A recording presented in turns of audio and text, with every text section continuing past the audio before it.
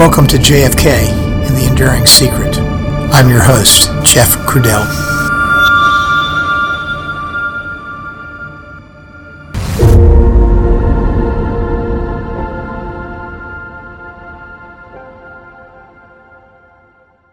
Hello, everyone, and welcome back to the podcast.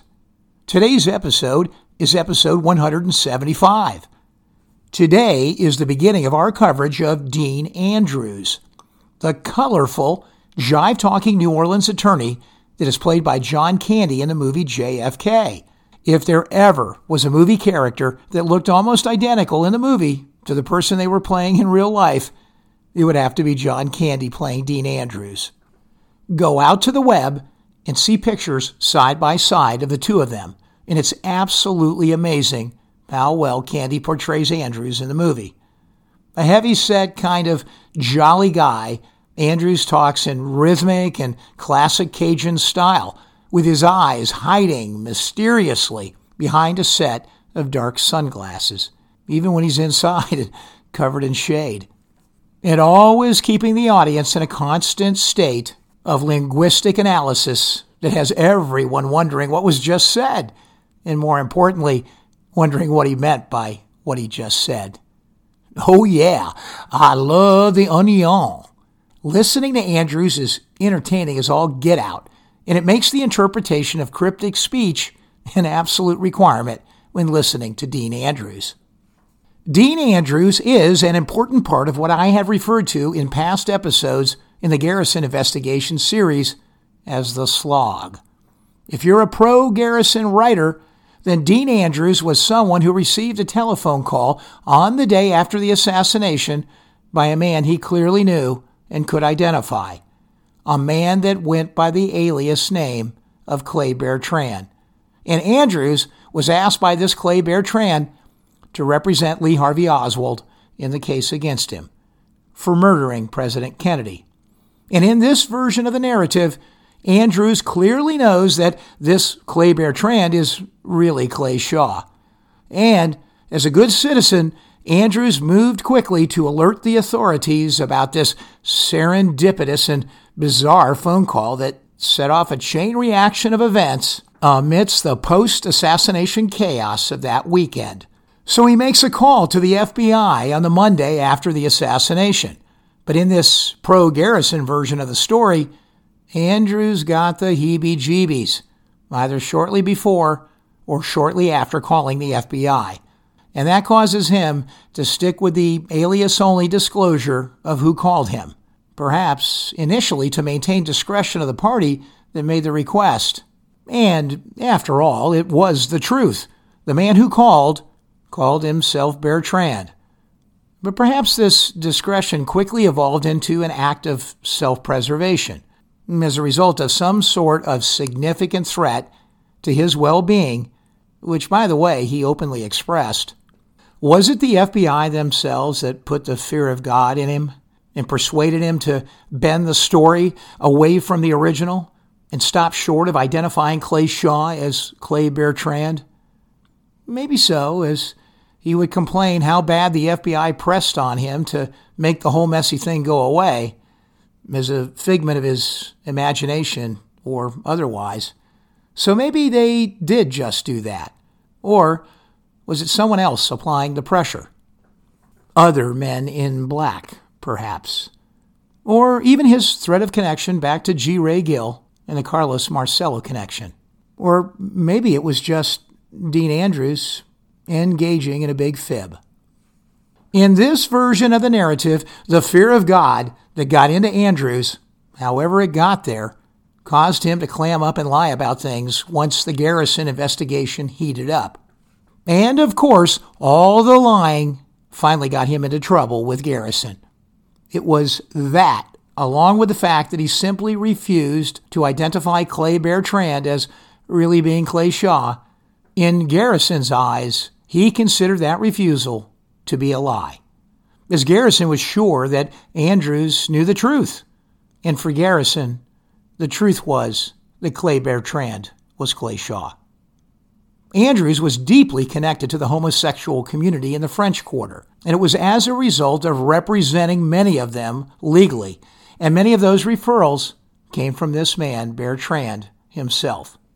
Andrews knew too much about the French Quarter's underbelly, Garrison thought, and he just had to know the truth, given the whole story of how he knew Oswald, and that was Garrison's story, and he was sticking to it. And I think you will hear why Garrison felt that way once you hear all of Dean Andrews' testimony. But let's not get ahead of ourselves. And so Andrews' reticence, or resistance, whatever you want to call it, resulted in his indictment for perjury charges. Charges that he was convicted of, 3 counts worth of perjury, in August 1967. Convictions that carried, at least for 2 of them, 2 concurrently running 18-month sentences, but which later would be overturned upon appeal. Over the course of the drama, Andrews would accumulate 11 total counts of perjury. Andrews never served time related to any of these convictions, but there is no doubt the convictions were personally damaging. He was forced to quit his role as assistant DA in the Jefferson parish DA's office. And Garrison, because he felt that Andrews refused to tell the truth and cooperate, loses the use of a key witness for the trial against Clay Shaw. A key witness that could have strongly linked Oswald and Shaw together in a very damning circumstance, and through Andrews. Perhaps the cherry on the cake is an exchange between Andrews and Garrison, contained in Garrison's own book. It's a scene over lunch where Andrews, when pressed by Garrison to admit that Clay Shaw was really Clay Bertrand, or really Clay Bertrand was really Clay Shaw, well, he wasn't bending. Garrison would look Andrews in the eye and say, "If you lie to the grand jury, as you have been lying to me, I'm going to charge you with perjury." And Andrews allegedly said back, and I quote, "If I answer that question, if I give you that name you keep trying to get, then it's goodbye, Dean Andrews. It's bon voyage, Dino." According to Vincent Bugliosi, and as you know, he is one of the most celebrated JFK researchers and an ardent lone gunman theory supporter, according to Bugliosi, the only place you'll find that documented is in Garrison's book. It didn't show up in any official memo prepared by Garrison after he had the lunch. But then again, that was not Garrison's style, to run back to the office and write a memo to the file, and we all know that. So Bugliosi's attempt here, well, it's a little incredulous that Vincent Bugliosi would try to prove the falsity of that statement by attempting to prove the absence of an official document to back it up. But regardless, that's narrative option number 1, the pro-Garrison narrative. If you're not a Garrison supporter, then Dean Andrews is just a jolly guy, a nice guy, but really a buffoon of sorts who got more than one of his oversized fingers in a ringer. And that translates in the narrative to a Dean Andrews that truly never knew the true identity of the man called Clay Bertrand, who had called him on Saturday, November 23rd, the man that had called him while he was in a hospital bed and that had asked him to go to Dallas to represent Lee Harvey Oswald. This narrative believes that Andrews really never knew who Clay Bertrand was when he gave that name to the FBI on the Monday after the assassination, and when he testified to the Warren Commission under oath several months later in July 1964. But then again, both the FBI and the Warren Commission had no real interest in finding out who Bertrand really was. Oh, they had to investigate, and they had to document. But truly, to have a lone gunman theory out there in full bloom, but also have a possible conspiratorial accomplice that might be out there trying to help find counsel, that was a very big loose end that the FBI and other investigating agencies didn't want. And so it was easy for Andrews to use a name that would never be fully scrutinized, beyond being a mystery man that nobody could find. And his motive, well, perhaps fame, the idea of becoming a fairly popular guy beyond the confines of New Orleans, with a story being told like that, notoriety was sure to come.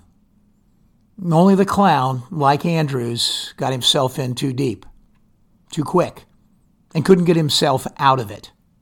There was no choice then, when the Garrison investigation rolled around, but to come clean and to tell the truth and stop this foolishness by Garrison of trying to try the mystery man and tie the mystery man, Clay Bertrand, to the real-life figure of Clay Shaw.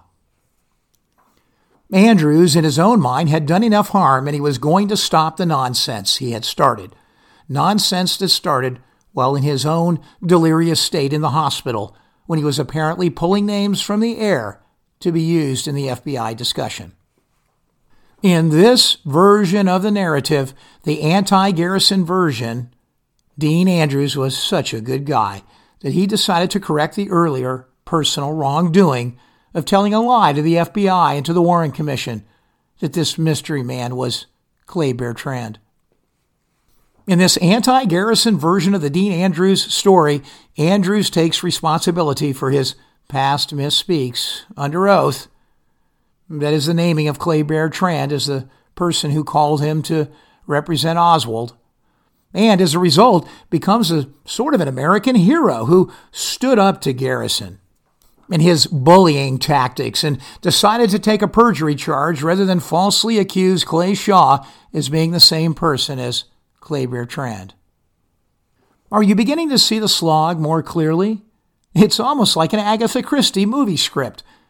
Pick out which one of these two narratives or endings suits you after having seen them both on the screen. Perhaps both are fiction, but one is more pleasing to the palate, depending upon your appetite. Do I sound a bit sarcastic here? Well, I am, because honestly, I am getting tired of the slog. Good authors, some of them right there in the thick of it at the time, each telling the story in such different ways, and each twisting it in one basic direction or the other to suit their purpose. Some portraying Garrison and his gang as heroes fighting the forces of evil, and others portraying Garrison as an unbalanced, unscrupulous egomaniac who was carrying out a major abuse of power and miscarriage of justice. And the truth is that neither of these views is exactly right or wrong. But the truth on this one, to me, seems like it simply is closer to the pro-Garrison narrative number one. That Andrews really did know from the get-go who Clay Bertrand was. That he knew Clay Bertrand was an alias for Clay Shaw, and that he lied about it. Because something very early on generated a real sense of fear and well-being for him. And if Garrison was going to level a perjury charge as a result of all of that, Andrews would take it. Because by this time, it was by far the lesser of two evils. And evils seem to be lurking all around. It seems to have been embodied in Andrews' classic line, "Man, if I tell you who this cat is, I'm a dead man." Once you hear the testimony, you may be compelled to believe that Dean Andrews lied and evaded the truth, and he should have been charged with perjury, because identifying Clay Bertrand as the man who called Andrews to represent Oswald and identifying that same man to be Clay Shaw was an important piece of the puzzle, a big puzzle piece that helped to stitch together the myriad of activities supporting Clay Shaw's involvement in a conspiracy to kill President Kennedy. And whether Dean Andrews actually knew this or not, there is no doubt that Clay Bertrand was Clay Shaw. Clay Shaw himself committed perjury when he took the stand in his own defense and denied that he had used the alias.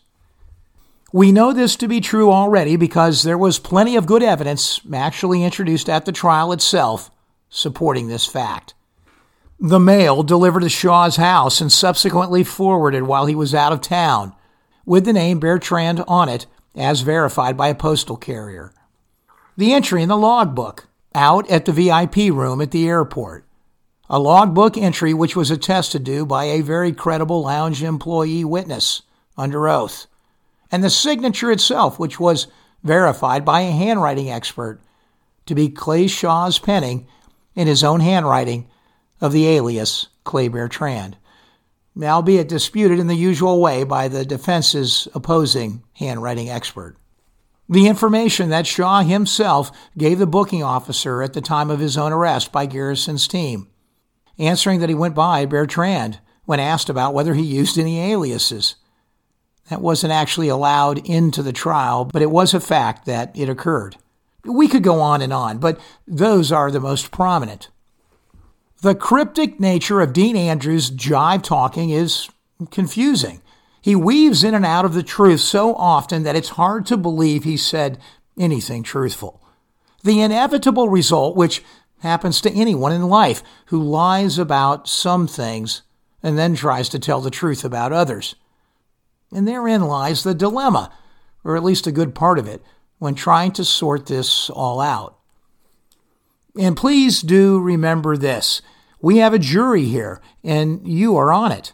So let's see what each of you think once you listen to all of the testimony, and make your own informed opinion of what all this means in totality.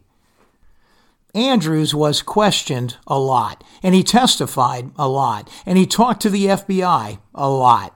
He would be interviewed a total of 5 times by the FBI in the 10 days after his initial call to them, and 2 or 3 times by the Secret Service. It is unclear whether his dialogue with the FBI or Secret Service came first on that Monday after the assassination, November 25th, but both happened on that day, and what he actually said in those precious first few days right after the assassination was almost assuredly and immediately distorted by what ended up in those FBI reports. It does appear that the bending of the narrative began almost immediately as the FBI had its own mission when it came to this dangling participle of an event which positions Andrews as the conduit for someone who had an interest in defending Oswald. A very inconvenient circumstance that was likely left to Regis Kennedy and others in the New Orleans office of the FBI to tidy up. And I believe that shows very clearly in the FBI reports that were filed in the aftermath. And I'll try to point out all that is evident in those reports that supports this very premise. And believe me, as Harold Weisberg, the famous JFK researcher who found most of it, would state, he would say it's just not that hard to do. And then, wouldn't it be only a tiny leap of faith from there to presume that anyone wanting to get involved in Oswald's defense counsel selection at that moment may very well have been involved in the assassination conspiracy? A person who, by definition, might have had a real interest in which legal counsel was going to represent Oswald. That is why identification of the mystery man, Clay Bertrand, was so important. If you thought Oswald was going to be assassinated as part of this, part of your contingency was not legal representation. And that very well may have been why Dean Andrews got the nod. Here is the elegance of the cover-up from the government side. The FBI, by that time, on Monday, was charged with tidying up the lone gunman theory and finalizing their reports on the assassination. Dean Andrews and his potential link to someone linked to Oswald was messy by its very nature. And the FBI reports, as we now know, appear to reflect at least some material massaging of the information contained in them. A mangled narrative that began with the first reports filed that Monday after the assassination and was then followed by a series of additional reports that repeated and progressed the deception. Reports that were filed later that same week and then others filed during the first week or so in December, and mostly filed by Regis Kennedy, an FBI agent and other agents working with him in the New Orleans office. Eventually, there would be sworn testimony taken from Dean Andrews by Wesley Liebler for the Warren Commission in July 1964, and then later, 3 years after that, Andrews would appear in front of the Orleans grand jury. He would make 2 related appearances in March 1967. And then, in 1969, he would appear at the trial itself. And here's the funny thing. Those original distortions contained in those original FBI reports may very well have become the cover necessary for Andrews to retreat from his original story and march right back into the shadows. He could tell Garrison that it was all just a dream that he had had, and it wasn't true. Even the phone call may have been a dream. And that, my friends, was already literally in an FBI report that was prepared right at that moment in 1963. So how would one dispute that? It seemed in one sense like an easy walk back of his story, prepackaged by those clever New Orleans FBI agents. A walk back into oblivion. A walk back in an Alice in Wonderland moment where the mystery man Clay Bertrand just seemed to be in a position to disappear into thin air. And all possible, of course, by the convenient fibs incorporated into those FBI reports, something done by the FBI in order to support the lone gunman theory at the time, but not to try and save Dean Andrews. The world was quiet for a while right after the assassination. 1964 came and Andrews testified in front of the Warren Commission, and his testimony and those related FBI reports were then buried, with some of them in clear sight in the 26 volumes of the Warren Commission report, and some of them farther underneath the surface in File 75, an especially important file that was unearthed by Harold Weisberg. Yes, that dog was lying quietly on the floor until Garrison got hold of those volumes and saw his old friend Dean Andrews featured within. One little paragraph of the Warren report, and he took a particular interest in his old friend. Here was this fantastic story of Dean Andrews having met Oswald in the summer of 1963, related to Oswald's request for legal services, and then being called the day after the assassination by someone wanting him to represent Oswald. This had to be a seriously important clue as to who done it. Garrison now had a bone, and he wasn't going to let go. Poor Dean Andrews. Tag, buddy. You're it. Garrison would call his old friend up beginning in the summer of 1966 and embark on a series of lunches with Andrews, which took place mostly at Broussard's, which is a fine and famous place to eat in New Orleans in the day. The first of those meetings was on October 29, 1966, and the second took place shortly before Christmas. Others would follow shortly after the start of the new year in 1967. Garrison's aim was to get Andrews to tell him who this fellow was, this Clay Bertrand.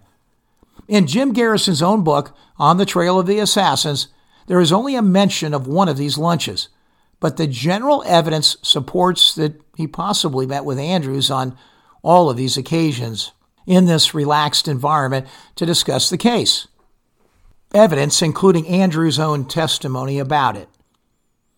Vincent Bugliosi believes that a statement made by Frank Klein, one of Garrison's most trusted confidants in the office and one of his chief investigators, a character you have heard mentioned before on the podcast. Well, in the early and initial stages of the investigation, Klein may have made statements which motivated Garrison to believe that Clay Shaw was the mysterious Clay Bertrand. According to Bugliosi, Klein had remarked that Clay Shaw had the same first name, and he was a homosexual who lived in the French Quarter. That apparently was enough at the very beginning to get Garrison focused on the idea that these two people were one and the same. Eventually, Garrison would tire of the cat and mouse answers that Andrews was providing, and he began to invite Andrews to come downtown for what turned out to be a series of interrogation sessions. Eventually, Andrews would participate in a taped interview conducted on March 2nd, 1967, in Garrison's office. And just one day after Clay Shaw was indicted, and 1 week before Andrews himself would be summoned to appear for the first time in front of the grand jury on March 9th. His basic evasiveness in those grand jury proceedings and his departure from statements he made in Garrison's office just 1 week prior and on tape were enough to irk Garrison and his assistants. They were at the end of their rope, and Andrews' statements and actions were enough to generate perjury charges against him. And likely, it was deservedly so if you listen to the testimony. Before it was all over, Andrews would accumulate 11 total counts of perjury against him. Andrews' oversized fingers were in a ringer, and there was no Cajun food in sight.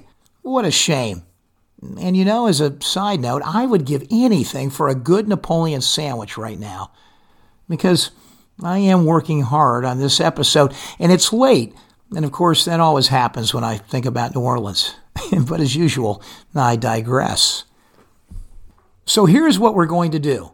In this first episode, we will tell the basic story, the overview of how Andrews got involved and the basic facts. We'll run through the FBI reports which contain those initial conversations with Dean Andrews and the statements he made starting with that weekend after the assassination. Well, at least as they were portrayed in the FBI reports. And then after this episode is finished, we'll provide, in the form of several bonus episodes, Andrews' Warren Commission testimony first, and then his grand jury testimony, which is long and arduous, but still somewhat important to listen to, at least pieces of, and it's a real wander, and you can decide to listen or not to that bonus episode.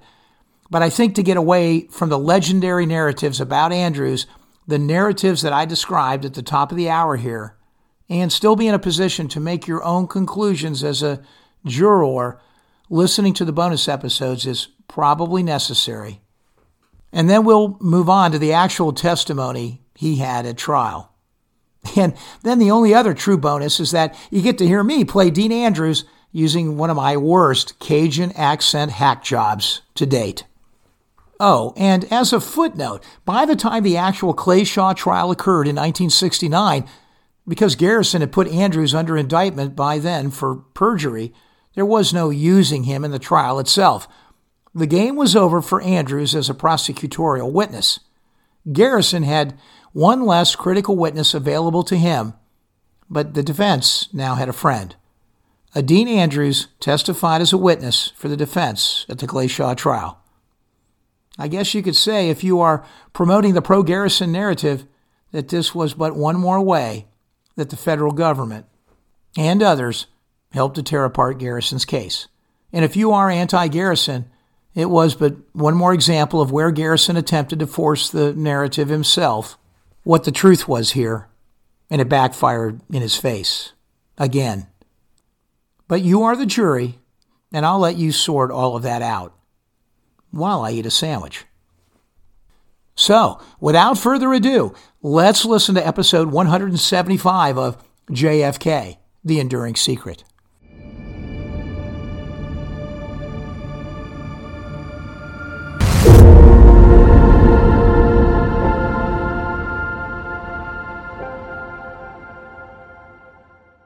It was November 20th, the Wednesday just before the president was assassinated. Dean A. Andrews, Jr. was admitted to Hotel Dieu Hospital in New Orleans. Andrews was overweight, and he was a smoker, and he was suffering from what was essentially a bout of pneumonia. In those days, you stayed in the hospital a lot longer than you do now, and his hospital stay would take 9 days. He was discharged on the 29th of November, exactly a week after the president's assassination. Typically, a pneumonia stay in today's hospital environment averages about 2 or 3 days, if it's even intense enough to warrant an inpatient admission at a hospital. Not often is that the case, and especially for a man who was 45 years old at the time. Look, he was sick, for sure, but not sick enough to be incoherent or out of it, so to speak. And that plays into a few facts that we'll hear about a little later.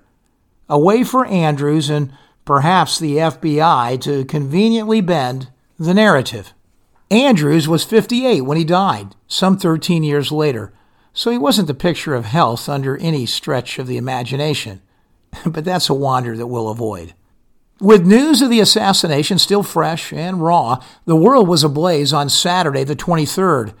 But Andrews, as sick as he was still trying to concentrate on an election that was just weeks away. An election where he, Andrews, was running to be a judge in Jefferson Parish. Andrews was not a lawyer to the stars. He was an everyday sole proprietor, a man with a small office shingle hung out at 628 Maison Blanche in the Audubon building. He was a guy who took whatever business came his way. It was a curious group of almost 40 to 50 gay kids that began a steady parade into his office that eventually created a low-paying niche business in what became an important part of today's story, given how many of them allegedly were referred to him by Clay Shaw. Andrews was a jack of all trades, as they say, and in the legal business he was probably master of none. But he did have particular experience in immigration matters, and recently had been the attorney representing Carlos Marcello on his immigration issue before it was handled by other more experienced attorneys, including G. Ray Gill. Despite his clown-like appearance and jocular style, Andrews did have a reputation around town as being reasonably well-heeled in representing immigration matters. In his own words, true or not, he would state that other New Orleans lawyers would point to him as being the best in town at dealing with such cases. Well, you never know when the big kahuna case is going to arrive on your doorstep. And sometimes it happens just when you're flat on your back in a hospital bed. Well, that's what happened to Dean Andrews. With news of the assassination that happened on the day before still fresh and raw for everyone around the world, Andrews would get a call on Saturday, November 23rd, that would change his life forever. According to the FBI report that was filed on December 6th, some 2 weeks later, the story of that Saturday afternoon goes like this. On November 25th, 1963, Dean Andrews, who is well known to this FBI office, contacted Special Agent in Charge, Agent Rice, by telephone from the Hotel Dieu Hospital in New Orleans, where he was confined as a patient. That would set off a series of 5 FBI interviews and 2 or 3 Secret Service interviews of Andrews within 10 days of this initial contact.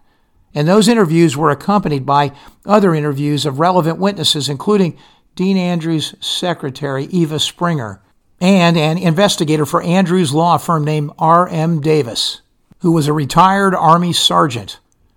All of this, along with a hefty set of resources focused on, and I quote, finding, and I use that term loosely, this mysterious cat named Clay Bertrand.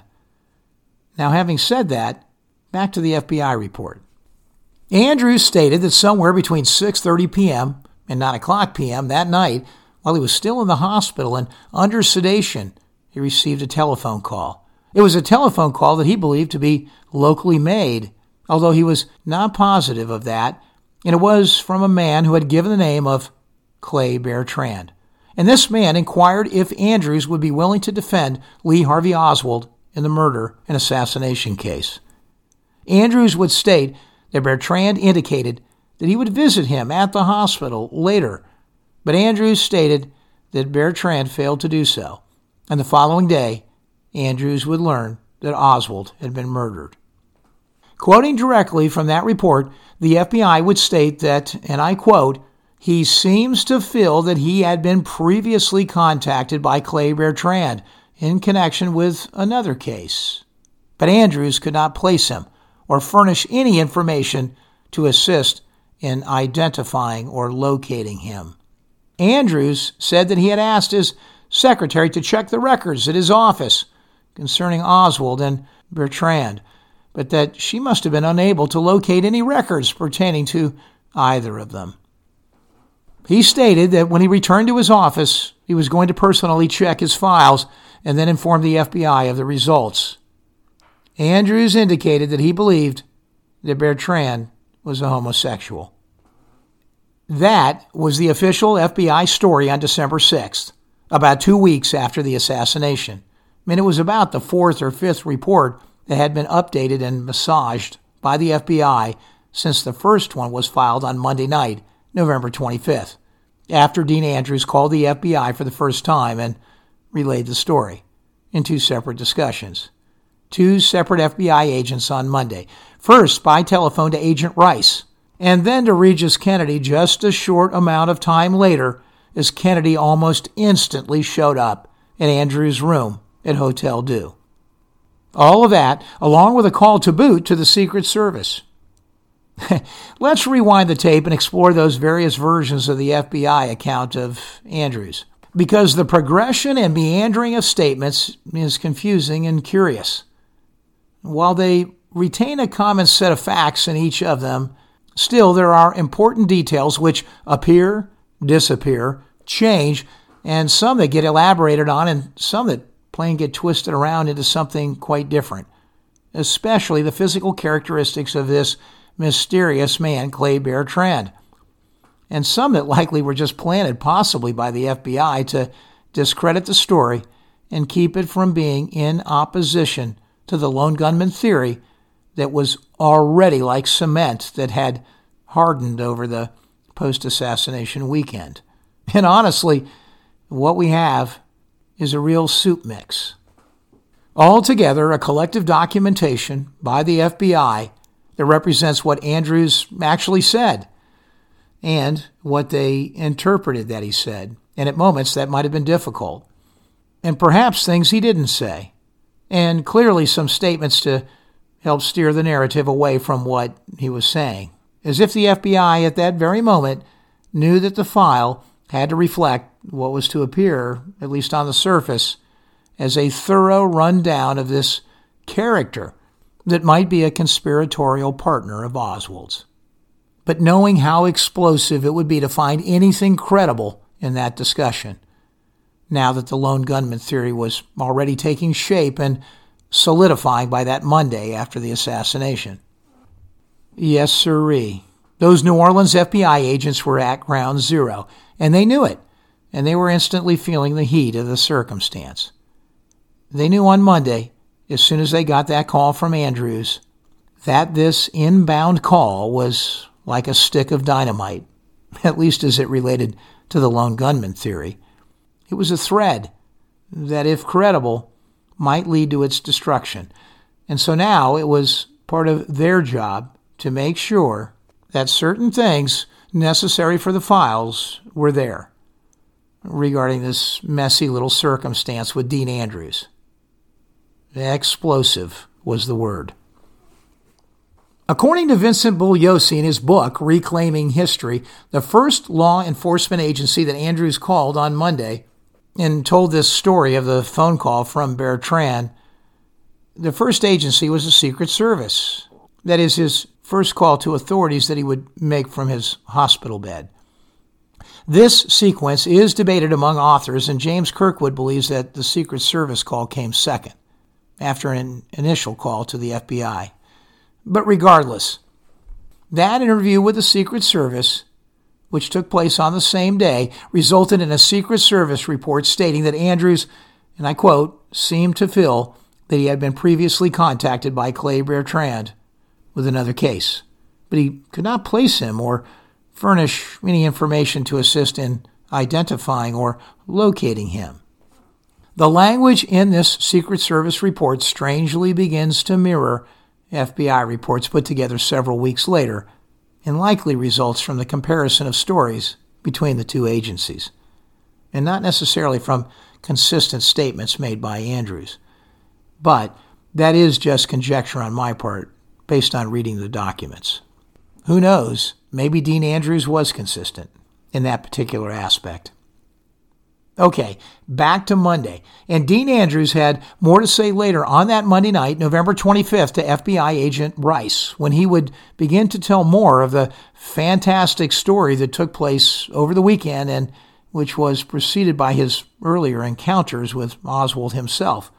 So let's listen, and I'll try to adhere as closely as I can to the true wording in the actual FBI report, while still making it understandable in the context. So here we go. He, meaning Andrews, said that in June and July 1963, specific dates being unrecalled, that Lee H. Oswald had visited his office on 3 occasions and expressed concern about 1, his citizenship status, 2, his wife's status, and 3, his undesirable discharge from the Marine Corps, which he claimed had made it impossible to obtain suitable employment. Mr. Andrews said that Oswald was accompanied by a total of approximately 5 persons during the 3 visits. Andrews stated that he knew 2 of the subjects by sight, and that on 2 occasions Oswald was accompanied by a young man of Mexican extraction, not Cuban, whom Andrews did not know. Andrews said that he believed that all of Oswald's companions were homosexuals who possibly frequented the Gaslight Bar in the French Quarter, where such individuals congregate. He said Oswald was supposed to furnish him $20 and also his Marine Corps serial number in order to obtain copies of pertinent records from the Marine Corps. Andrews stated that Oswald did not comply and that he did not establish a file on him or receive a fee. He further advised that on or about August 1963, he saw Oswald on Canal Street passing out literature favoring Castro, and that when he more or less admonished him, Oswald indicated that he was receiving $25 a day for his work. That information in the FBI report was received from Andrews on November 25th, and it was passed along to Inspector Thomas J. Kelly of the Secret Service the next day, November 26th, by telephone. Other officials, including Paul Paterni and Robert Bauch, were also furnished the information via telephone conversations that took place on November 29, 1963, according to this same FBI report. What was known by many at the time is that Regis Kennedy knew Andrews well. Kennedy, who would become an important FBI agent in this story, would have a conversation separately with Andrews, and Andrews would separately convey the same information to him. An event that was documented in this same FBI memo prepared by Rice. And Regis Kennedy himself would write his own report after showing up at Dean Andrews' bedside. In our December 6th FBI memo, the FBI would state that they made inquiries of the Police Department Intelligence Division, the Bureau of Identification, and the Detective and Narcotics Divisions and squads, along with the vice squads of the New Orleans Police Department, and they would all find no record of a Clay Bertrand. Presumably not thinking that this was an alias, so these routine inquiries actually appear appropriate, but nonetheless useless, as we are to find out soon enough that, indeed, Clay Bertrand was an alias. At this point in the investigation, the FBI was trying to nail down a few things more obvious.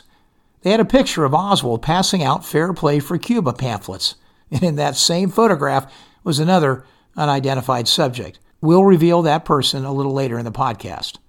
The picture was taken in front of the International Trade Mart building in New Orleans. Yes, the same building that Clay Shaw worked in. And they would take that picture with them and make their way over to Dean Andrews' house right after he was discharged on November 29th. This picture, along with other photographs of Oswald in it, were shown to Andrews, and the FBI would simply document that Andrews did not recognize the other man in the picture in front of the Trade Mart. Nor was this other man the gentleman who accompanied Oswald to his office. They would continue to follow up between November 29th and December 4th with other routine inquiries in their attempt to find out who Clay Bertrand was, speaking with a manager at the New Orleans Credit Bureau and similar individuals at the Public Library and the Louisiana State Employment Service. Not surprisingly, none of those inquiries produced a person in the records who went by the name of Clay Bertrand. By December 2nd, Dean Andrews had returned to work, and he would call the FBI back on the same day, advising that he had checked his office files and they had failed to disclose any record of Oswald or Clay Bertrand. Andrews agreed to continue to make inquiries in an effort to identify Clay Bertrand and that he would advise the FBI office of the results. On that same day, Agent Rice, along with Agent Counts, would visit Tulane University and interview its provost, M.E. Latham. The good provost appeared not to be aware of the pamphlet handouts that were occurring on his campus by Oswald. The FBI requested that he do a record check for Clay Bertrand and one Alec James Heidel.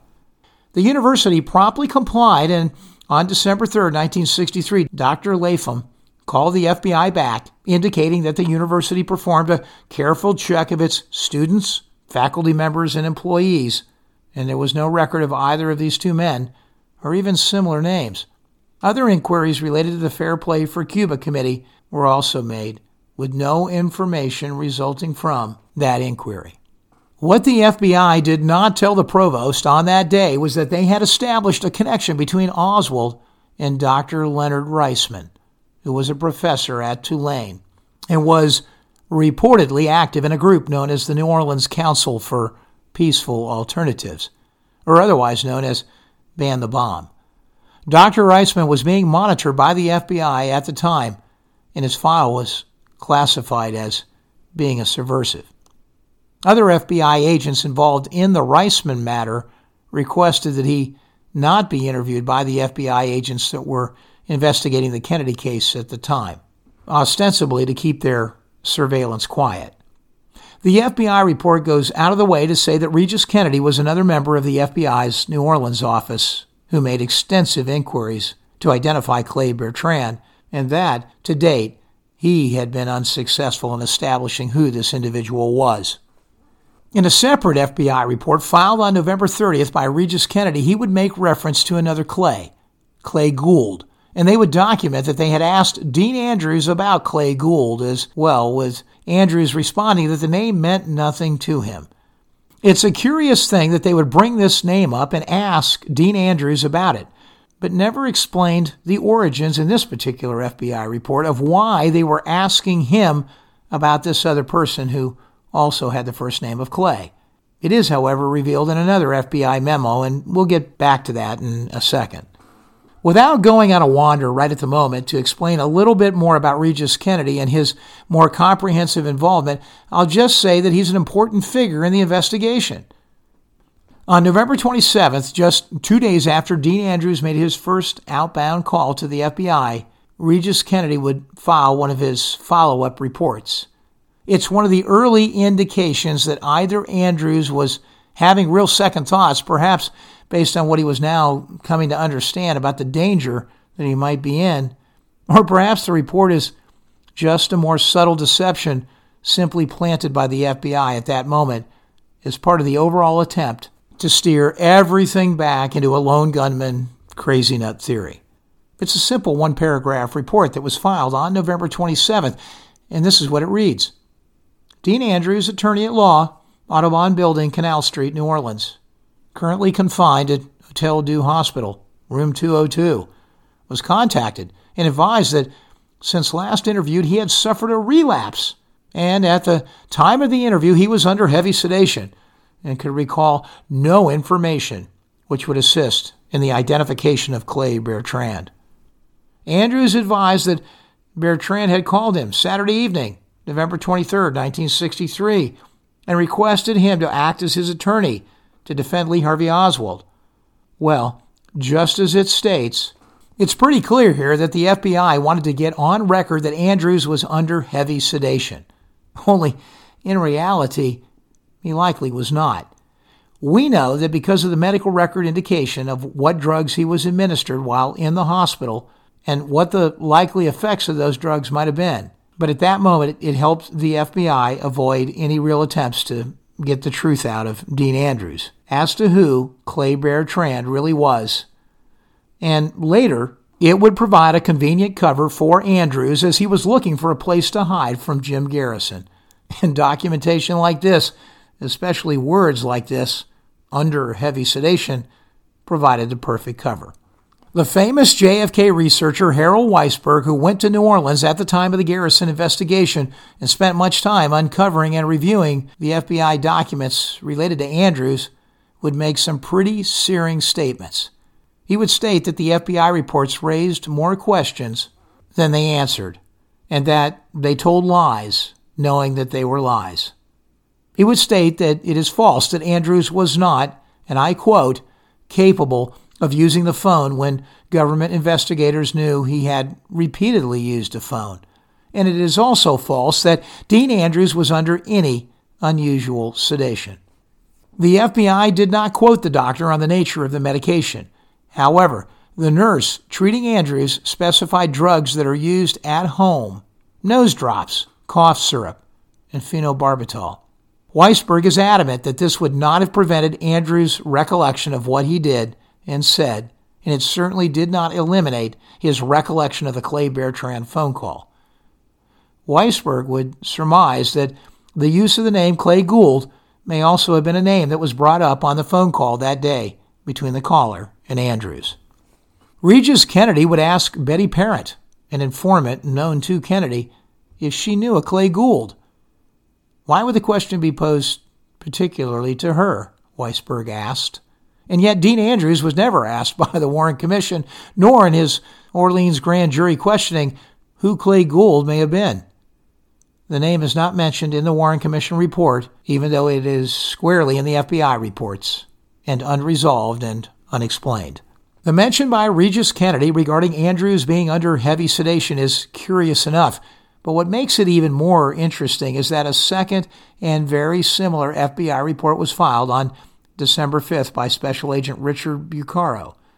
It was filed after he spoke with Dr. J.D. Andrews, who treated Dean Andrews for his condition. Incidentally, there is no relationship between Dr. and Dean Andrews. Dr. Andrews would state that Mr. Dean Andrews was kept under heavy sedation for the first 4 hours at the hospital, and that he did not believe that Mr. Andrews was capable of using the telephone during that time frame. Again, what an odd thing to be documenting when the FBI was well aware that Andrews in fact received a phone call that he recalled quite clearly and made other calls himself during this same time frame. But wait, Agent Bucaro wasn't done yet. He would go as far as to contact Miss Thelma Masserini, who was the medical records librarian at the hospital. He did so in an attempt to understand exactly what was in the medical record on the night of November 23rd.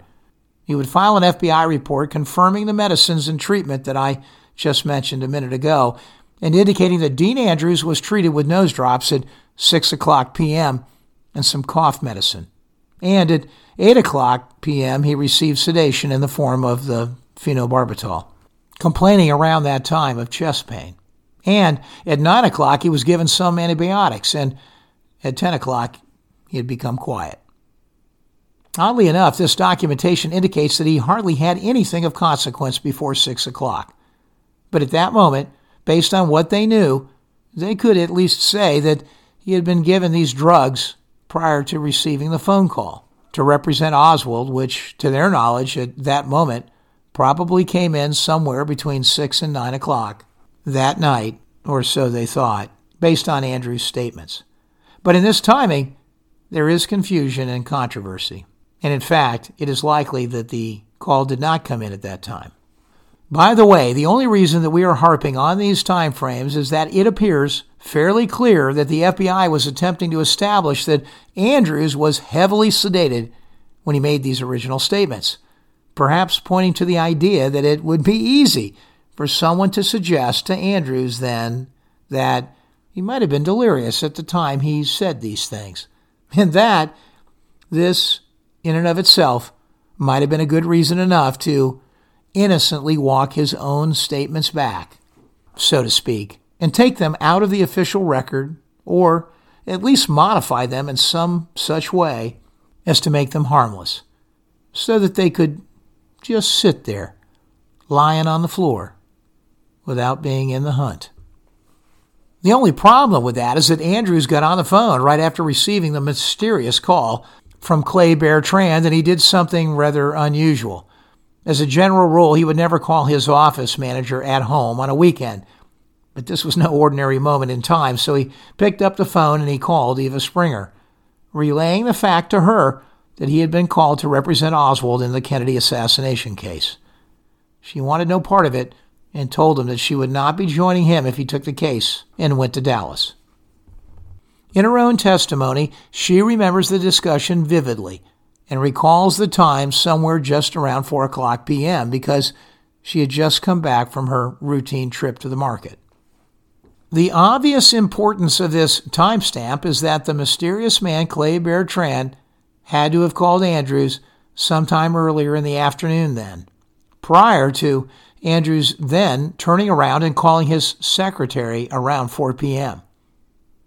The call with Bertrand had to have taken place earlier in the day, before any drugs were administered, regardless of their impact.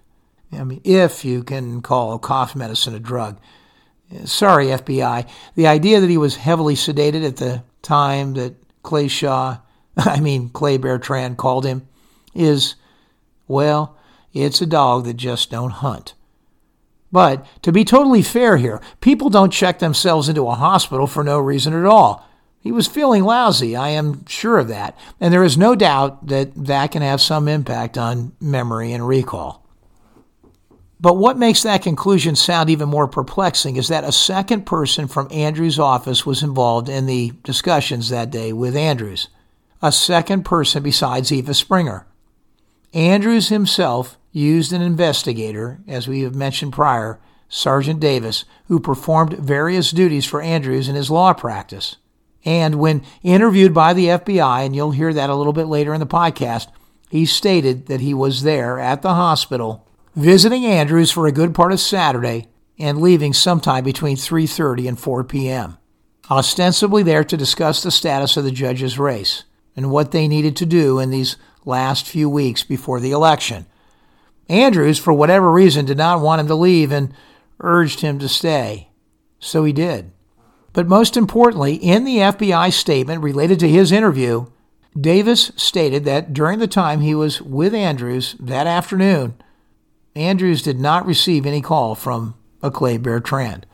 So the logical conclusion is that he left sometime prior to the call that Bertrand made and then the subsequent call that Andrews made to Eva Springer.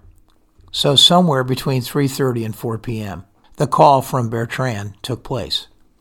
As I mentioned, Regis Kennedy also interviewed Andrews on Monday, November 25th, and he too promptly filed a report on November 26th of the information that had been separately relayed to him. There are some discrepancies between his report filed on the 26th and the report filed 2 weeks later that covers essentially much the same ground. But this earlier report from Kennedy provides significantly more detail on Andrews' interaction with Oswald during the summer when Oswald approached him regarding the legal matters mentioned earlier. I know it's a little redundant to be presenting all of these different FBI reports, all of which have a lot of redundant information in them, but it's important because this is one of the ways we are going to be able to discern the differences in all of these reports. I'm going to read verbatim from the Regis Kennedy FBI report of November 26th, and then point out some of the differences after we're finished reading all of these things. So here goes. Dean Andrews, attorney at law, Audubon Building, New Orleans, presently confined to the Hotel Dieu Hospital in New Orleans, Louisiana, advised that he met Lee Harvey Oswald shortly before July 4th, 1963. He estimated the time of this meeting as late in the month of June 1963. He stated that Oswald appeared at his office with several individuals who impressed him as being homosexuals. Andrews stated that he could not remember the identity of the people who came to his office with Oswald. He stated that he did not open a file on Oswald and further that Oswald did not pay him for any legal service. Andrews stated that Oswald was concerned because he could not obtain employment and inquired of him if it would be possible to reopen his bad conduct discharge with the United States Marines. Andrews also stated that he was interested in the immigration status of his wife and was concerned with the legal question of his citizenship status and whether he had lost his American citizenship in Russia. Andrews stated that he talked to Oswald 2 or 3 times and asked Oswald to bring his military discharge papers and his wife's passport and any other documents he might have to his office, but Oswald never produced the papers. Andrews stated that it would cost $25 or $30 to obtain the necessary military records of Oswald, and as Oswald did not produce the money to cover this initial expense, no action was taken. Andrews advised that he had searched his mind in an effort to identify the persons who came to the office with Oswald, and he cannot recall them. He stated that he recalled one person whom he described as a Mexican who claimed he was born in Texas from the appearance and demeanor of this person. Andrews stated he thought him to be a homosexual, and he stated that he never knew this individual's name, but that he would sit outside of Andrews' office and wait for Oswald. Now, I'm going to stop here for a second and ask you to listen closely to the next line in the Regis Kennedy report. I know there's a lot of detail here and it's easy to get lost. Perhaps maybe you're eating a sandwich or something, but this is important. He recalled another individual whose name he believes to be Clay Bertrand, who accompanied Oswald to Andrews' office. He remembers this person as a youthful appearing person, age 22 to 23, 5 feet 7 inches tall, 160 pounds, blonde hair, and crew cut.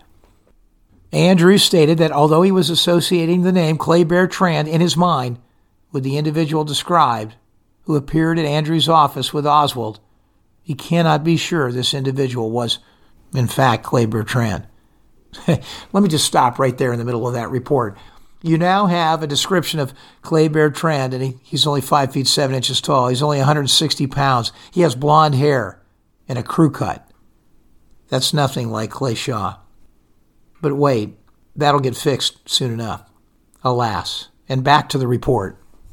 Andrews advised that he was in Hotel Dieu under sedation and asleep sometime Saturday night when the telephone rang, and a person who said his name was Clay Bertrand asked him if he would be interested in handling the defense of Lee Oswald in Dallas, Texas, for the murder of President Kennedy.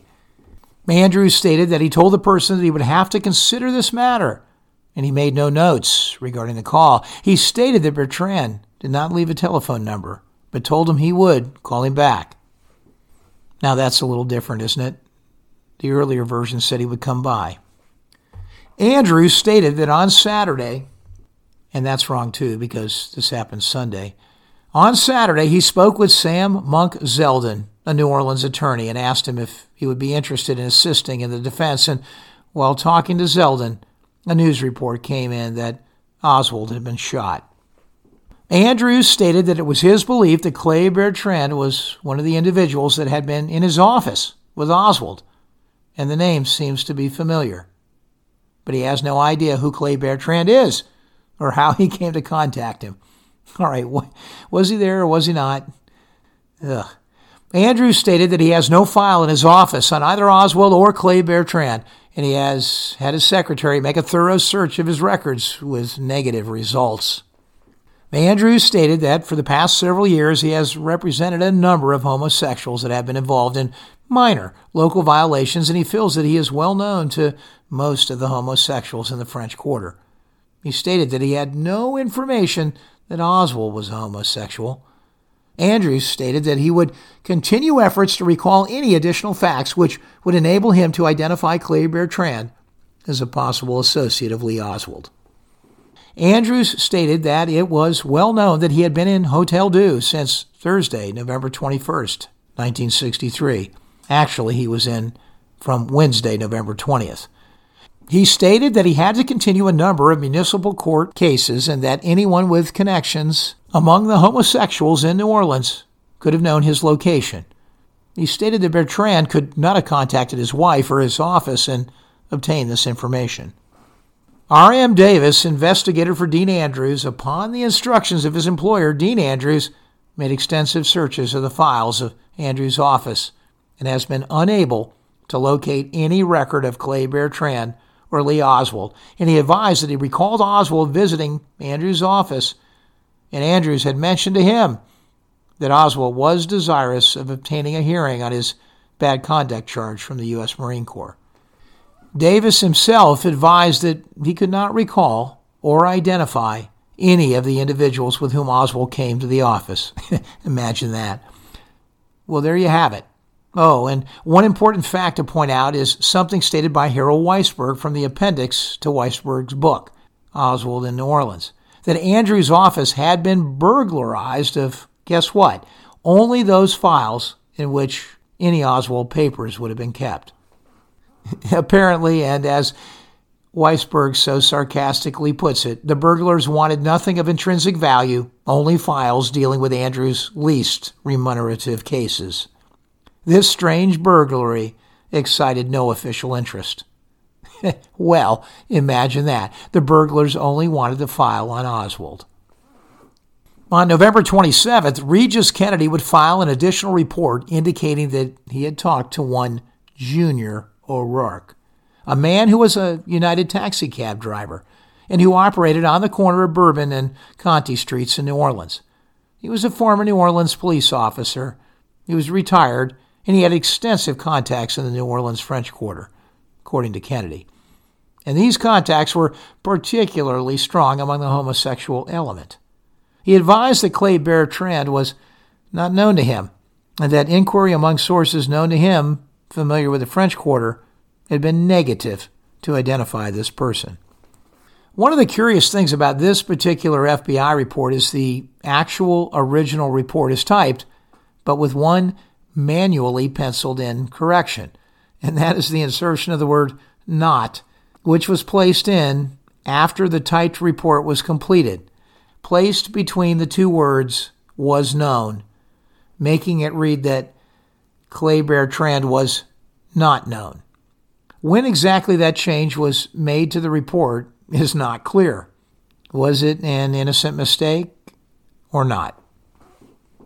Regis Kennedy would also interview Betty Parrott of 935 Dauphine Street. She lived just a short distance down from where Clay Shaw lived at 1313 Dauphine Street. Why she particularly was interviewed is not known.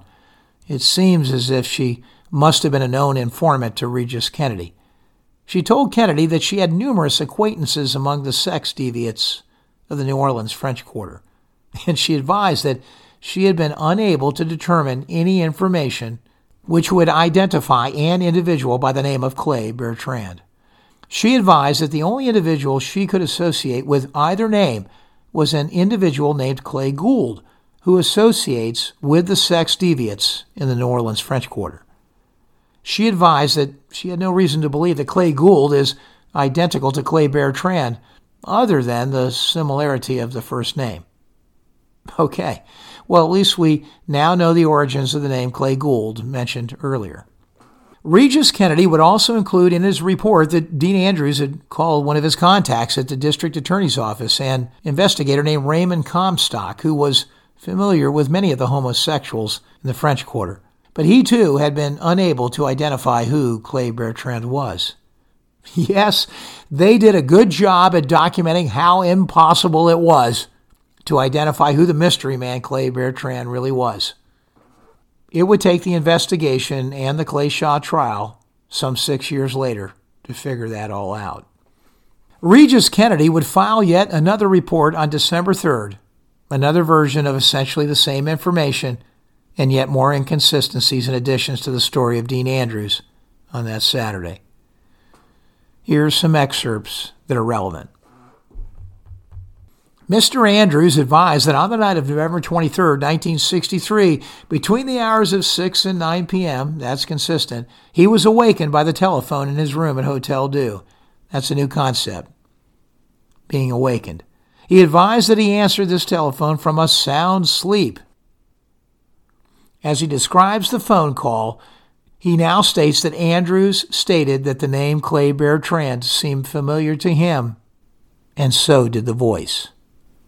That's new. And this next statement is a doozy. Andrews stated that since he has returned to his office and has been attempting to recall this telephone conversation, it seems like a dream to him. But it seems, Andrews stated, that the principal reasons why he feels that the telephone call was not a dream was because of the action he took in contacting Mr. Sam Monk Zeldin, president of the New Orleans Criminal Bar Association and a close personal friend, telephoning him on Sunday, November 24, 1963, and reaching him at the New Orleans Athletic Club and discussing with him the propriety of defending Oswald, and asking Zeldin if he would be interested in assisting in the defense. Do you think that he may recall this quite clearly because Zeldin is real and would likely be called to tell the truth about what was spoken? Andrews advised that in addition to talking with Zeldin, he had discussed receiving this call from Clay Bertrand with his investigator, Sergeant R.M. Davis, United States Army retired, his secretary, Eva Springer, as well as his wife. That's a new one. He's now suggesting that he had told his wife as well. Andrews stated that he could not pinpoint the time he discussed his call with Davis or his wife and secretary. Oh, pretty consistent with the idea that he was delirious. Mr. Andrews advised that he has no recollection of calling the Federal Bureau of Investigation or the United States Secret Service on November 26, 1963, but he does recall being interviewed by both representatives of the Federal Bureau of Investigation and the United States Secret Service. Isn't that amazing? You call two of the most powerful agencies in the United States regarding the assassination of the President of the United States, which just occurred a couple of days before, and you don't remember. Well, they did. The report would go along and say he advised that he was under heavy sedation. Reemphasize that, won't we? At the time of these interviews, and he was a very sick man. Mr. Andrews advised that he recalled Lee Harvey Oswald coming into his office on 3 to 5 occasions. Oh, guess what? It has grown from 3 occasions with 5 individuals to now it may have been 5 occasions. On or about the last week of June 1963. That's consistent. Another important fact that was added was that Andrews advised that Oswald arrived at his office late in the evening, after 5 o'clock p.m. and before 6 o'clock p.m. And as a result, his secretary had left, and there was no record made of his visit in the appointment book, and he, Andrews, made no file on Oswald's visit. Why, then, was there later a reported burglary of Andrews' office where he declared that the Oswald file was missing? Did he have one or not? That's the question. So many inconsistencies. Andrews advised that Oswald, on the first occasion that he entered his office, arrived at the same time as 4 other individuals, whom he recalls as gay kids that are French Quarter sex deviants.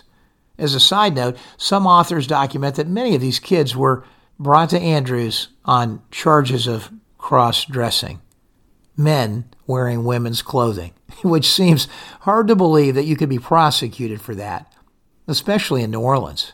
But then again, it was 1963.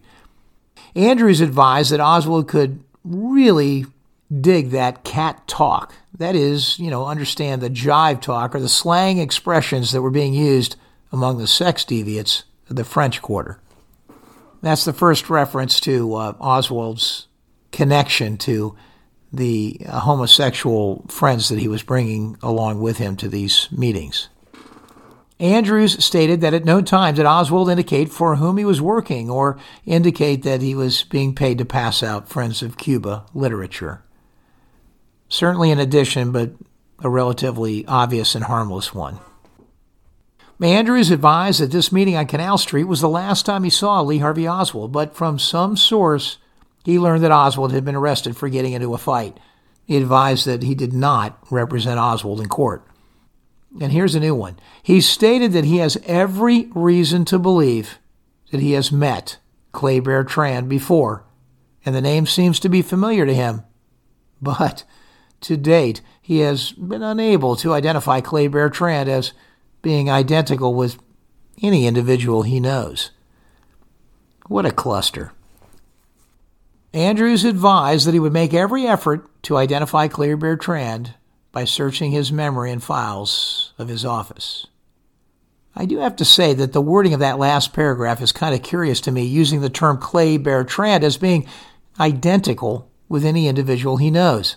You see, that implies the idea of an alias, which at that point in time, just a couple of days after the assassination, no one was talking about Clay Bertrand as being an alias. Andrews advised that he had reviewed a series of still photographs taken from film photographed by WDSU cameraman of Lee Harvey Oswald passing out literature in front of the International Trade Mart, and in one corner of the photograph showed him by the Secret Service was a picture of that mystery person, Clemencia Almeida, a person who was employed by M.L. Queen at the International Trade Mart in New Orleans. Imagine that. Andrews advised that none of the other people in these photographs were identical with Clay Bertrand, and he does not know any of the people in the photographs except Oswald, whom he immediately recognized. And now here's a new one for you, consistent with, I just want it all to go away. Mr. Andrews repeated at the conclusion of the interview that this entire incident could have been dreamed by him in view of the physical condition he was in at the time. He stated, however, that he believes he did receive a call from an individual that he recalls as Clay Bertrand, and he feels he will be able to identify Clay Bertrand either from material that is in his files or recognize him. Okay. Dino, you are a real piece of work.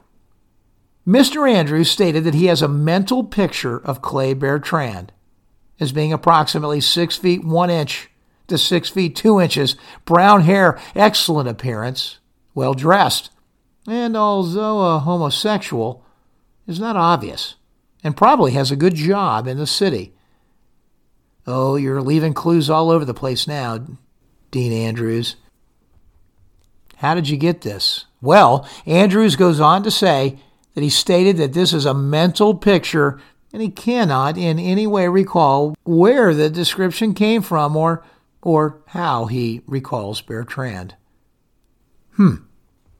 He reminds us all that his office was closed on Friday and Saturday, November 22nd and 23rd, and that Andrews does not use an answering service, further solidifying that only the homosexual clients that he was currently serving would likely have known that he was in the hospital. Because Andrews advised that prior to entering the hospital, it was necessary that he postpone several cases and notify his clients that he was in the hospital. And this is the only way that the individual using the name Clay Bertrand could have learned that he was in room 202 of Hotel Dieu Hospital. I think you can tell that the FBI reports are getting murky or murkier.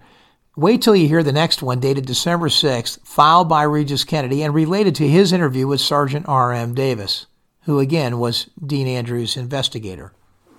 Here goes. Sergeant R.M. Davis, United States Army retired, employed by attorney at law Dean Andrews, room 628, Maison Blanche building, advised that his employer was positive that a person named Clay Bertrand had called him on the telephone and asked him to represent Lee Harvey Oswald in Dallas, Texas, prior to December 3rd, 1963. He advised that he and Andrews had spent hours looking through files and discussing with each other and with Andrews' secretary, Eva Springer, the various aspects of the call received from Clay Bertrand, and he has no doubt. What does he have no doubt about? He just said he was absolutely positive that a person named Clay Bertrand had called on the telephone, and that's what Dean had told him. Oh, well, wait a minute. Andrews is now convinced that the call he received at the hospital was a dream. Yeah, I mean, that's a pivot right in the middle of a sentence. Unbelievable. This is in an FBI report. Davis advised that he was at the hospital most of the afternoon of November 23rd, 1963. We know that. Leaving sometime between 3:30 p.m. and 4 o'clock p.m. And obviously, fitting his testimony into the time frame, it must have been shortly after he left that the call from Clay Bertrand came in. And then shortly after that, Andrews turned around and called Eva Springer. So Davis went home and came back on Sunday. And that was the first occasion that Andrews mentioned Clay Bertrand to him, on Sunday, November 24th, 1963. Davis was under the impression at this time that Bertrand was well known to Andrews. Isn't that interesting? The day before he decides to call the FBI or the Secret Service, he's telling his own investigator that Bertrand was well known to him. Let's focus on that. This is before all of the FBI and Secret Service communications began. Dean Andrews is telling his investigator, R.M. Davis, that he was under the impression at this time that Bertrand was well known to him. And that's documented in an FBI report. Davis would go on to say that Andrews was periodically asleep and awake, but he did not want him to leave. And that is the reason why he remained all afternoon, as we know. The chief topic of discussion during this visit was, again, the progress of Andrews' political campaign for election as a judge in Jefferson Parish. Sergeant Davis came back on November 25th, that Monday, and he stated that when he visited Andrews, he was very much upset over a news item that Andrews had received over the TV set in his room at the hospital. And that was that Oswald had fired 3 shots at the President of the United States using a bolt-action rifle, and he had done so within 3 seconds. Andrews insisted that this could not be done and wanted to call the FBI and the Secret Service and furnish these agencies with his opinion. You'll find out later in subsequent testimony that Andrews was in the military and he actually knew a little bit about guns. Sergeant Davis would go on to tell the FBI that he advised Andrews not to take this action, and then he left the hospital. Davis himself would confirm that he had extensively searched Andrews' office for information which might identify who Clay Bertrand was and had been unsuccessful in locating any records. But on the other hand, he recalls that in June 1963, the exact date unrecalled, that Andrews did discuss with him the procedure to amend or correct an undesirable discharge from the Marine Corps. When it comes to identifying Oswald, well, he just couldn't say whether Oswald was ever in Andrews' office. But after viewing numerous photographs of Oswald on various TV programs, he could state that he was vaguely familiar, and Oswald may have visited Andrews' office. And he could recall Andrews mentioning to him on various occasions that an individual named Oswald had been to Andrews' office.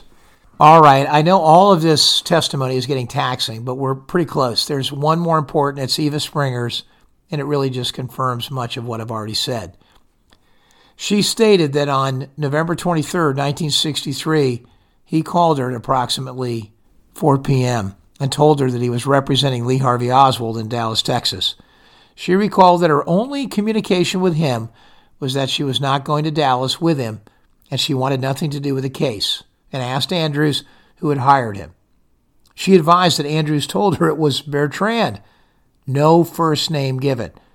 She advised that this name did not mean anything to her, and the conversation was ended.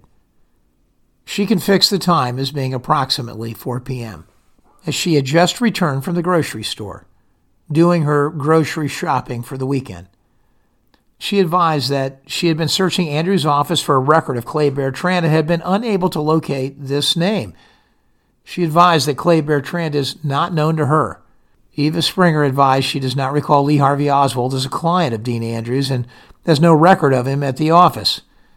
She recalls Andrews speaking to her briefly about someone being interested in changing a discharge from the Marine Corps. But she is unable to associate this conversation with any recollection of Oswald.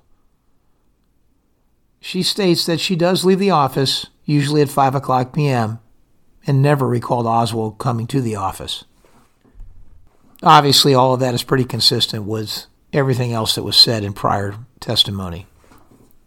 Clay Shaw was arrested on March 1st, and the very next day, March 2nd, is the day the Garrison's team had Dean Andrews summoned to their offices for more questioning.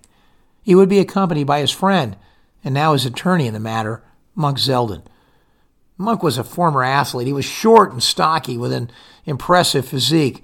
One thing that Garrison's team was quite interested in this initial meeting was whether or not Andrews could identify the Mexican with the butch haircut that he had identified in earlier statements. The Mexican that had accompanied Oswald to his office.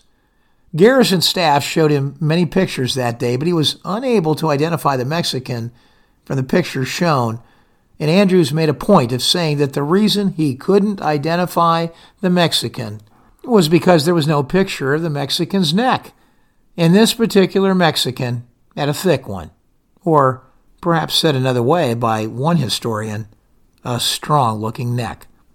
It would be the first of many appearances over the next few months made by Andrews at Garrison's DA offices, and these appearances would inevitably draw the attention of the press. He would be asked many other questions too, and of course many of them were to try to draw him out and conclude that Clay Shaw was Clay Bertrand. One important statement made by Dean Andrews in these interrogations was that this man Bertrand had gray hair and a ruddy complexion. The description of a ruddy complexion was consistent with much of what was said elsewhere in other conversations, including the FBI reports. But his description now included a man with gray hair, and not brown hair or sandy hair. As you recall from earlier in the podcast, the FBI reports that Bertrand's hair color was brown, and this was purportedly, according to Andrews, based on what the FBI took down and documented in its report. Was it their lie, or was it his?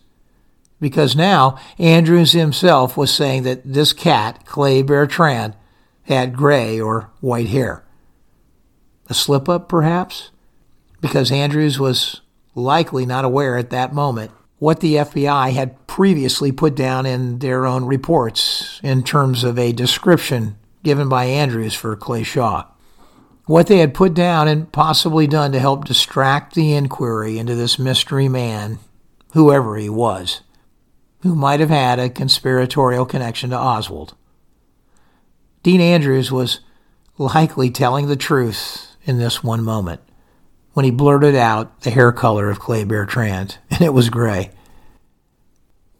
Right after the first downtown grilling by Garrison's investigative and prosecutorial team, he and Muggs Zeldin would take part in a press interview, answering questions for television reporters. The questions from the press were fast and furious, including some predictable inquiries such as, "What do you think of Garrison's investigation?" To which Andrews would reply, "That's his problem, not mine." And at one point, a reporter asked him if he thought he might himself be arrested, to which he replied again, "I couldn't care less." It would be less than a week later, on March 9th, that he would be summoned and appear before the Orleans grand jury, and again on March 16th. And the grand jury would focus in on what Dean Andrews had said in the very beginning, in the first few days and weeks after the assassination, as told in the reports of the FBI and the Secret Service, and then at the Warren Commission hearings under oath, just a few months later in July 1964. What he said then versus what he was saying now. So stay tuned in episode 176 for the full recall of Dean Andrews' Warren Commission testimony. The first time you will hear directly from the mouth of Dean Andrews. The first time he'll speak to us without the pen of the FBI in between his lips and their notebook. Who knows which one is right? Regardless, it will make for some colorful comparisons of the truth. All part of the slog.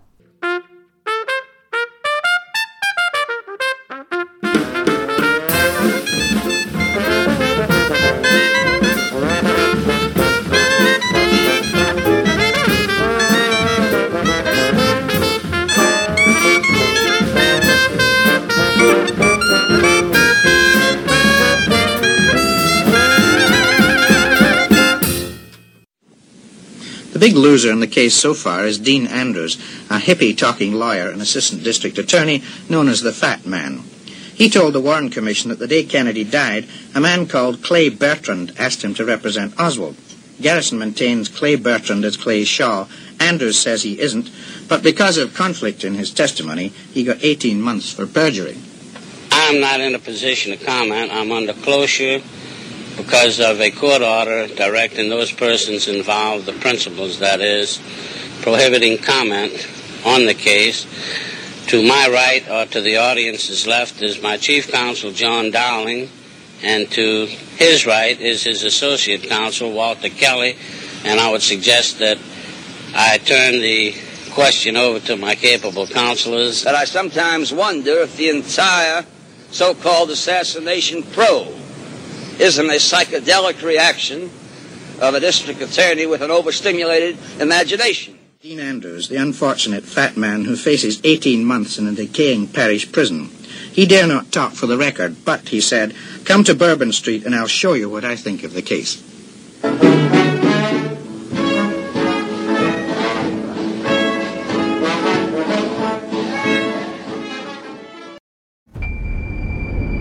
Thank you for listening to episode 175 of JFK, The Enduring Secret.